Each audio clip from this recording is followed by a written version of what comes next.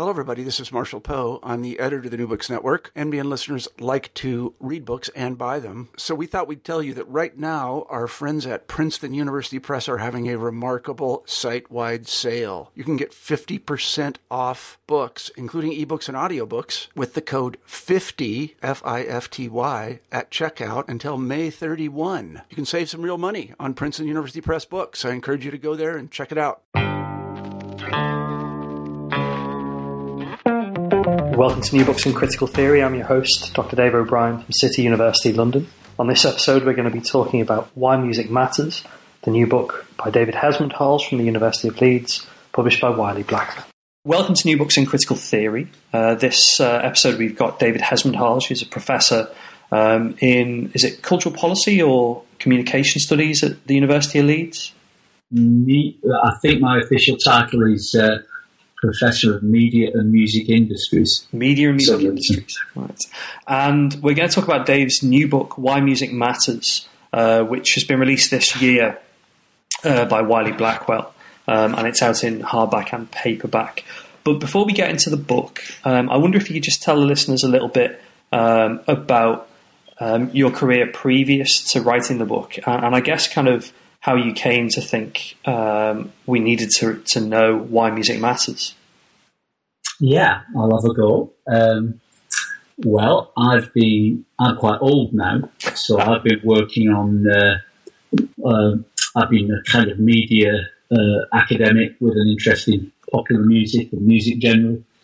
Since the 1990s, I used to teach in a school in Lancashire, and I decided to go back to university. In my late 20s, I ended up doing a PhD on independent record companies supervised by Georgina Bowen, an anthropologist. That was at Goldsmiths College in London. And I guess that took my interest in two directions, both towards cultural production, how we come to have the culture we have, how it's produced and circulated. But also in the direction of music studies and interest in music, which I've had since I was a child. So, yeah, most of the work I've done has been on either of those two subjects, really, sometimes both, on cultural production, the cultural industries, media industries on the one hand, and music on the other. So, risk of making this too long an answer. That's quite all right. Is that all right? Yeah. You'll have to tell me, Dave, if I blab on too long. Just interrupt me. In the 1990s, I was approached by a publisher to write a book on popular music, and for various reasons, I failed to write that book. Right. And I ended up writing a book called The Cultural Industries, which was published in 2002. And which is now in its third edition? It is, it's in its third edition, that's right.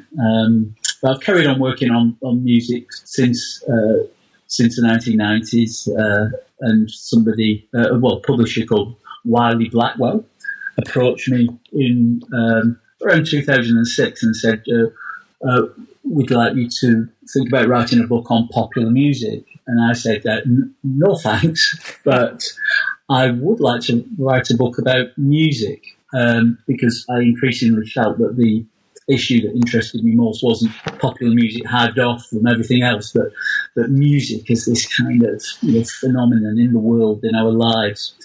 And at first the book was conceived as an attempt to challenge the way that a lot of music had been thought about in cultural studies, in terms of concepts such as resistance. And what it seemed to me that a lot of cultural studies did was get the relationship between music and politics and aesthetics wrong, and thereby do a disservice to all those things, all of which I think are incredibly important. And so the book was called The Politics of Music.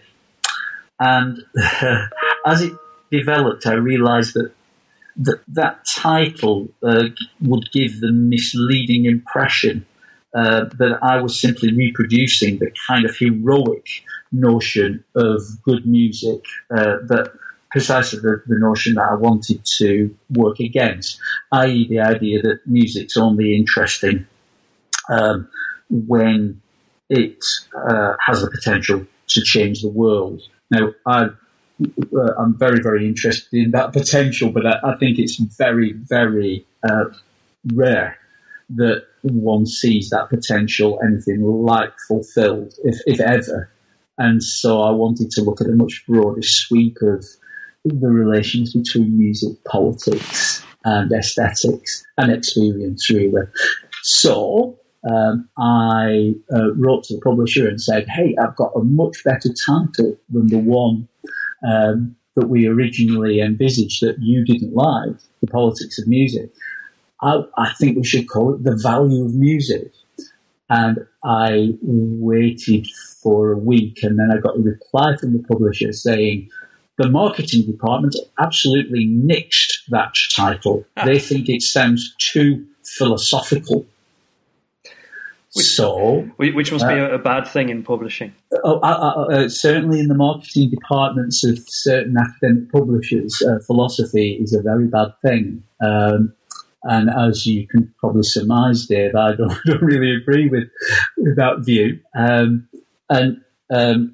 But the tone of the email suggested that I didn't have much alternative but to accept that view.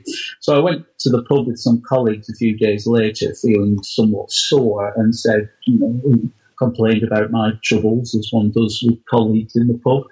And a friend and colleague, Stephen Coleman, said to me, I think you should call the book Why Music Matters. And I thought, yeah, that sounds okay. I'll go with that. And thankfully the publishers accepted that title, and that's what it's called. And in some ways, actually, it's ended up perhaps sort of more philosophical, being called Why Music Matters, than it would have been as the value of music. I think it's really interesting the way you kind of deal with that question straight away in the book, because you talk about the way the book is going to be a sort of a critical defence of music. And I wonder if you could say what you mean by that idea of something as having a critical defence, and perhaps also why music needs a critical defence in the first place. Sure. I guess the book is partly an intervention into debates about the value of culture and the value of music that have been fashionable, for want of a better term, in recent years. I think there are good reasons why we should be thinking about the value of culture and the value of music at the moment. And some of those reasons relate to the rise of a kind of what you might call economistic thinking, a way of thinking that reduces the value of things to the degree to which they serve economic development, be it education or health or culture. And so I think culture, including music, needs defending against that type of thinking, which some people would characterise as neoliberal. And some people would argue that neoliberalism has made that problem of the value of culture much more serious over the last 30 years or so. I guess a second strand of thought that I think requires us to think hard about the value of culture and of music is postmodernism. Although I think there were things that were progressive about postmodernism in the 1970s and 1980s, especially when it was tied to critiques of certain forms of class, gender, ethnic inequalities. Postmodernism, at its worst, ended up pulling the rug from under any attempt to discuss the value of culture. There was a nihilistic strain to postmodernism, certainly to certain varieties of it. So I think those are the two contexts, neoliberalism and postmodernism, you might say, for the need for a defence of culture and more specifically of music. Now, a critical defence. Wow. That was my doorbell. Just ignore that. Sorry, a critical defence. You have a life, Dave. You have visitors and things. That's great. I hope you can edit that out. The reason why I've called it a critical defence is that there are reasons to think that music can't, as has really been implied by a lot of positive appraisals of music, reasons to think that we shouldn't separate music out too much from the difficult and problematic things in the world, such as the kinds of inequalities that I've just referred to, such as the kinds of instrumentalization, the fact that in our modern societies we see increasing levels of prosperity generally, but diminishing levels, it seems, of satisfaction, well-being, flourishing, however you want to call it. Very complex relations between psychic problems, psychological problems, and social injustice. So that's why I wanted to call it a critical defence, because I think sociologically we need to bring those things in. And so it's probably worth saying, just to round off this long answer, that although I value philosophy and attempt to draw on certain kinds of philosophy in the book's also sociological. It draws on cultural studies and psychology and various other disciplines. I guess it's certainly multidisciplinary. It's not just philosophical. Yeah, it absolutely is, actually. It's really interesting the way that you kind of combine in the book aesthetic theories that are associated with political philosophy, right the way through to, interesting kind of, I guess, sort of analysis of particular songs and particular artists, and then stuff from more empirical projects that you've done over the last few years. And it was really interesting to see them kind of in combination to mount this critical defence, particularly against, I guess, those two or three sets of issues, not just theoretical, but also practical in terms of a kind of unthinking defence of popular culture, and then the kind of the reduction of music's value to just pounds or dollars. To get kind of, I suppose, into the text of the book, there are 4 substantive chapters in which you move from, I guess, a kind of a starting point of almost the individual through relationships, couples, families, intimacy, sexuality, into a much broader kind of global point of view. And it'd be interesting to sort of take them step by step. So to start with the chapter on feeling and flourishing, could you tell the listeners a little bit about, I guess, how you begin your critical defence of music from the point of view that music might be part of and might allow people to kind of flourish or fulfil their potential, or to have increased, I guess, levels of sort of well-being, or to tie into their capabilities? Yeah, sure. Yes, I think that idea of flourishing is important to how I see the book. As you say, Dave, it's the book's conceived at 4 levels. There are 4 levels at which I consider the value of music, at which I consider why music matters. The individual, the intimate, the core present, i.e. the way in which it enhances people's experiences of the world in terms of sociability and so on, and they're together in the same time and space. And finally, the 4th level, what I call mediated commonality, the ability music has to potentially enhance feelings of solidarity and commonality across time and space. So I begin at the level of the individual, which I suppose I should point out that isn't to endorse any kind of methodological individualism. It's just a kind of building block, a starting point, really. But I've become more and more interested in the Aristotelian tradition of thought, and I become very attracted to the ideas about what constitutes a good life, what constitutes life well lived. And I've increasingly come to see that as a fundamental issue underlying a lot of our discussions about politics and about ethics and about how we should try and make the world a better place.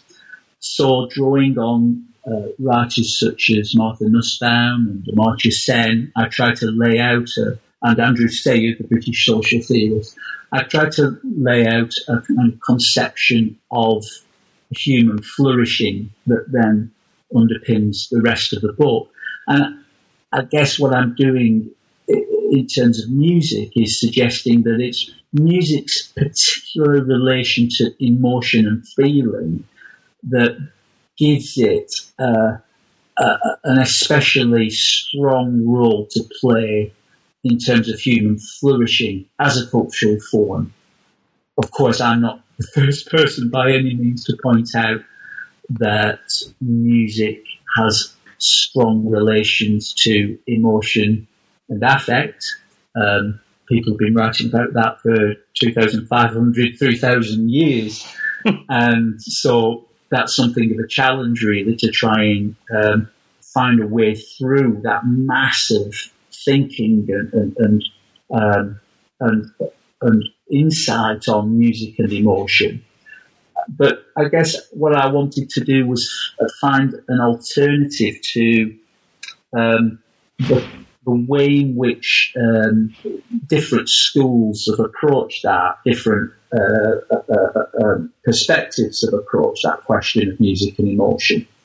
One would be the empirical social science of music, especially music psychology, which often emphasizes the kind of banal uses of music, quite right, because that's a very important part of musical experience, but maybe downplays some of the strong ways in which music evokes emotion in us, and downplays the power-laden aspects of that. On the other hand, I wanted very much to contest what's been called the affective turn in social theory, which often has Deleuzian roots, drawing on the French thinker, philosopher Gilles Deleuze, and which, I guess for me, provides often a very caricatured notion of how previous writers and thinkers have approached the question of emotion, and dismisses emotion as a product of naive humanist thought. And I think that emotion and humanism are more complex than the Deleuzian affect theorists sometimes portray them to be. It was particularly interesting, actually, that you come to these ideas about affect and emotion, because one of the things that chapter tries to do is combine the political philosophical questions in Nussbaum, Sen, with actually a really sort of practical focus on dancing and, like, you know, sort of, I guess, what it's like to have fun with music, which I found really interesting. Thanks, Dave. Yeah, the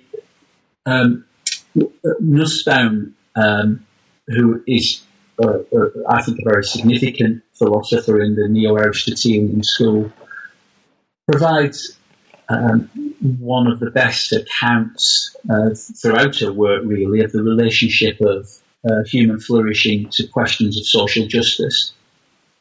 But she also has written at some length and impressively about the relationship between art, culture, and human flourishing, and emotion.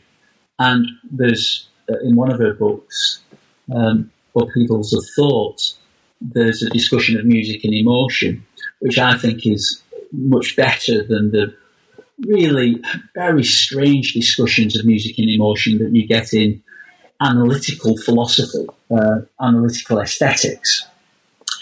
But the problem is with Nussbaum's account is that it relies on a notion of musical experience that you might say is very high-minded. It kind of assumes a highly educated listener at a Mahler concert, something like that. So I wanted to bring some of the insights from her perspective, which is one that sees music as being able to contribute to human self-understanding through contact with certain emotional experiences of a particularly intense kind. I wanted to extend that from the kind of model of a highly educated listener listening to certain sorts of music in Nussbaum to a wider range of musical experiences. And there I'm drawing on, I think of it as cultural studies 101 in a way. It's Raymond Williams' basic insights from the 1950s onwards that culture is a matter of ordinary experience, not just about the best that has been thought and said, as Arnold more or less put it. I try to extend that into the world of disco records, and I think I do. I don't just think I do. I attempt to listen to a jungle track, to think about what kinds of emotion, what kinds of experience those tracks are invoking, and link that into a discussion of the way in which people have talked about the ways in which dancing and making music and so on can enhance our lives. It's interesting that you sort of bring up Williams, because he's a figure that carries over into the third chapter of the book, which I guess broadens out from the individual experience to think about sexual relationships, love, and kind of broader emotional aspects. And in that, you try and almost in a kind of Williamsian, I suppose, would that be the word, tradition, try to do a bit of historical analysis as much as you're doing musical analysis, particularly around the way rock music has been bound up with notions of sexuality, and similarly things like hip-hop have as well. Yeah, that's right.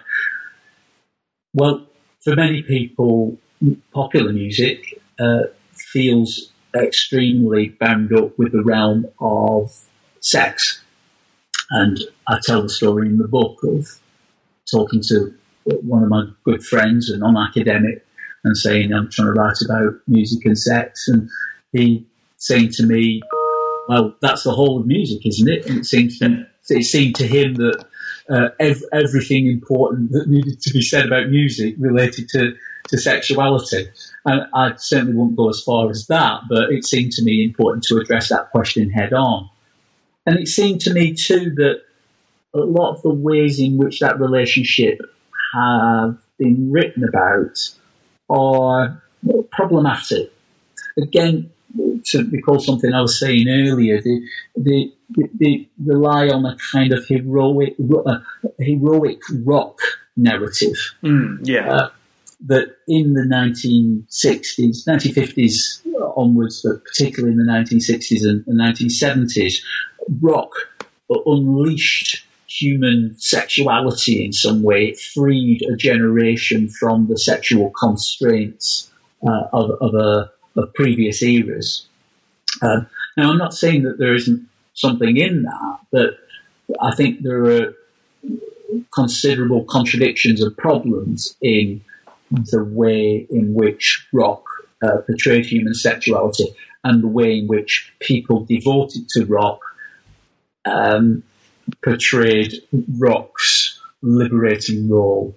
And I'm drawing there really on critiques that developed in the 1980s and 1990s out of feminism, out of cultural studies.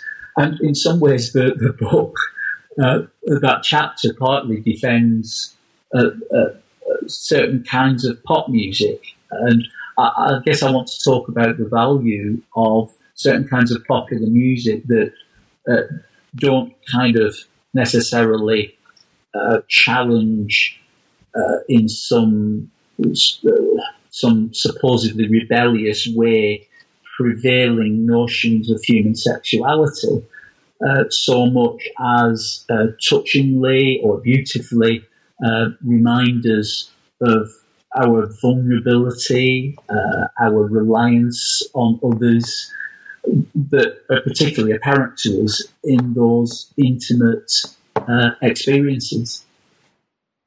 I think it's another moment where that kind of critical defence happens, whereby you're sort of taking on both these kind of heroic models of rock musicians as kind of inventing sex in the 60s or whatever, but also you show a sort of I guess an ambivalence about the possibility that music can contribute positively to both sort of intimate relations, but then more broadly later on in the book, in the fourth and fifth chapters, to kind of social change and much more communal experiences. And I think there's a particularly fascinating point that you raise around, I guess, the importance of places here and things like scenes. And I wonder if you could say a bit about that. Yeah, so this is the chapter where I tried to take on the way in which music can contribute to our lives in terms of sociability and bringing people together. The way it enhances our sense that we have something in common with those immediately around us, and of course the way in which, more problematically, it can enhance our sense of the differences between us too. Again, as you say, trying to get at that ambivalence and trying to sociologically unpick a bit where the good experiences, that where the valuable aspects of music might most lie, and where they might be most compromised in modern life. And I take it to a different level. If sociability is about our co-presence, our being in the same place at the same time, at parties, at gigs, festivals, and so on, and music's relationship to that, then there's another aspect of co-presence, which is that we live together in the same places, and that music has some sort of relationship to that too, linked to the notion of sociability, but maybe going beyond it in some way. So the sense of people feeling that they live in a good place or a not so good place, music is very important to that. And I don't think that the value of music has been conceived of enough explicitly in those terms. And there's been a lot of discussion of musical collectivities in relation to cities, to places, using concepts such as scenes. And that discussion, those discussions have been interesting and often very helpful, but there's been some pretty troubling conceptual confusions going on in them. So I wanted to just move that to one side a little bit and get at this fundamental issue. What does it make? What constitutes a good musical places? And so that's what I try to address in that chapter. And you interrogate things like, questions of inequality, class, work. These things come through there. But that sort of shared potential is something that you try and develop in the final chapter. I guess moving away from, as you say, things like scenes, but the possibility that music would be a kind of a space for people to connect is a way of kind of defending its aesthetic value. And this transcends place. So in that final chapter, you're talking really about kind of, transnational and I guess sort of, very mediated forms of music, particularly things like fandom and how they can be the basis for things like political action. Yes, though perhaps somewhat sceptically. Yeah, very, very sceptically. When it comes to fandom, that absolutely, without I hoped is missing it too.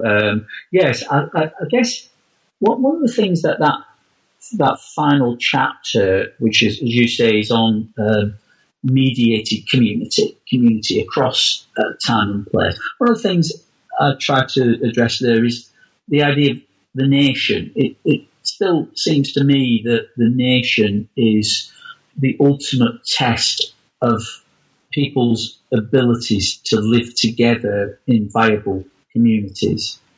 And like many people these days, I'm extremely sceptical about the nation and extremely concerned about forms of nationalist discourse that serve to reinforce power, existing forms of power and inequality, and totally marginalise or exclude entire groups of people.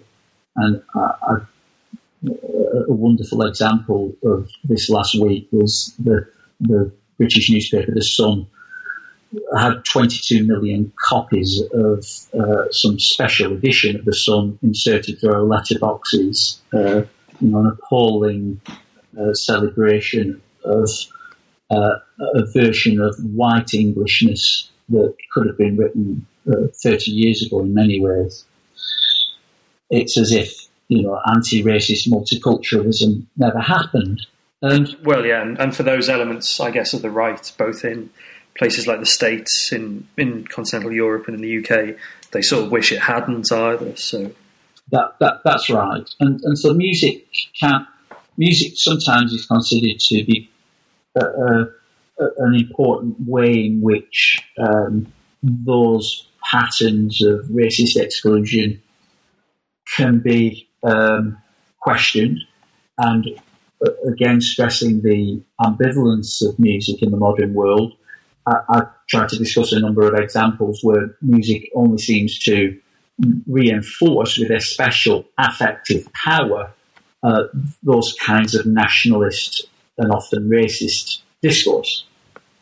But I also tried to show, drawing on the work of some interesting ethnomusicologists such as Martin Stokes from King's College London, that music's relationships to the nation aren't always as appalling or as problematic as, the use of patriotic anthems to march young men and women off to their deaths in the First World War. And Stokes' examples are from the case of Turkey. I think you can look at a range of examples, as I've tried to do, using other people's work, that suggest that music can be an important way in which the differences between groups within the same nation can be eased and even at times transcended, but always with that threat that certain aspects of capitalist modernity will pull the discourse back to the reinforcement of difference, of power-laden difference.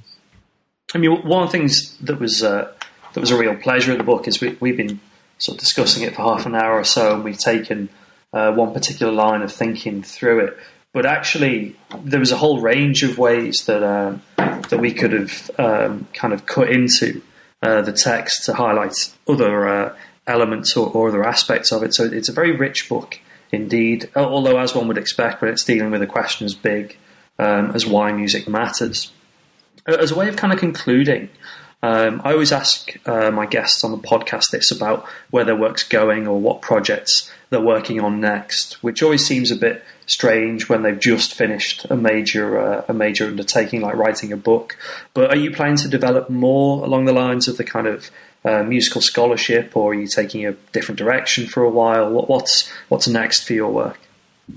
It's very nice of you to ask that, Dave. The next big thing I'm committed to doing is to write a book on cultural policy, which I know is a big interest of yours, together with my colleagues Kate Oakley and Dave Lee from the University of Leeds and Melissa Nisbet from King's College London. And that's a study based on our empirical research of the cultural policies of the new Labour government, the Labour government of 1997 to 2010. The other big project, and I do have some study leave coming up, I've been head of department for a few years. The other big-ish project that I've got on the horizon is what I'm calling at the moment a moral economy of media and culture. This is an attempt to understand the relations between capitalism and culture, which I've written about before in the cultural industry stuff, but on more Aristotelian grounds. So it draws on the kinds of Aristotelian thought that I address in Why Music Matters, but takes it in a different direction, really to challenge or in some ways complement two ways in which the relationship between capitalism and culture and media have been thought about in recent years. One is the kinds of neoliberal economistic thought that I mentioned earlier, but the other is what often gets called the political economy of culture, usually Marxian in flavour. And I have generally been very interested in the political economy of media and culture, and have engaged a lot in that subfield. But I think that it has some limitations, and I want to complement some of the best achievements in political economy by drawing on Aristotelian work on economic life, not written by economists, but often written by philosophically inclined social theorists, such as John O'Neill from Manchester and somebody I mentioned earlier, Andrew Sayer from Lancaster University, whose work I find quite inspiring in its clarity and depth of thought. And I want to try and bring some of those qualities in my own way. I want to try to bring them to bear on media and culture, because that hasn't really been done before. So those are the two big projects, cultural policy and, I guess, capitalism and culture through a moral economy lens. But I'm also doing bits of stuff I'm trying to write a paper on the question of exploitation. I've written quite a lot about work in the media work in the past, including a book called Creative Labour. I want to come back to the question of exploitation, which I think has been misconceived, misconceptualized in some recent work, but remains an extremely important concept in my view. And I'm also trying to still write bits of stuff about music. I'm writing a piece on what's happened to alternative music and independent music, and the idea of independent musical institutions, together with my colleague from Leeds, Leslie Meyer. And I'm also writing a piece about The Clash. And in fact, I'm talking about The Clash to a conference in Belfast on Friday, together with a lot of people who know lots more about The Clash than I do, including, what drugs they were taking in 1981 and so on. So I'm slightly nervous about that, but I'll be talking about 6 things I love and or hate about The Clash as part of that conference. Well, that sounds absolutely great, and it sounds like you're very busy as well. So thanks very much for taking the time to come on the podcast. Thank you, Dave. I've really enjoyed it, and thanks very much indeed for the chance to talk about the book. You've been listening to New Books in Critical Theory with your host, Dr. Dave O'Brien from City University London. On this episode, we were talking to Professor David Hejmondhalgh from the University of Leeds about his new book, Why Music Matters. Thanks for listening.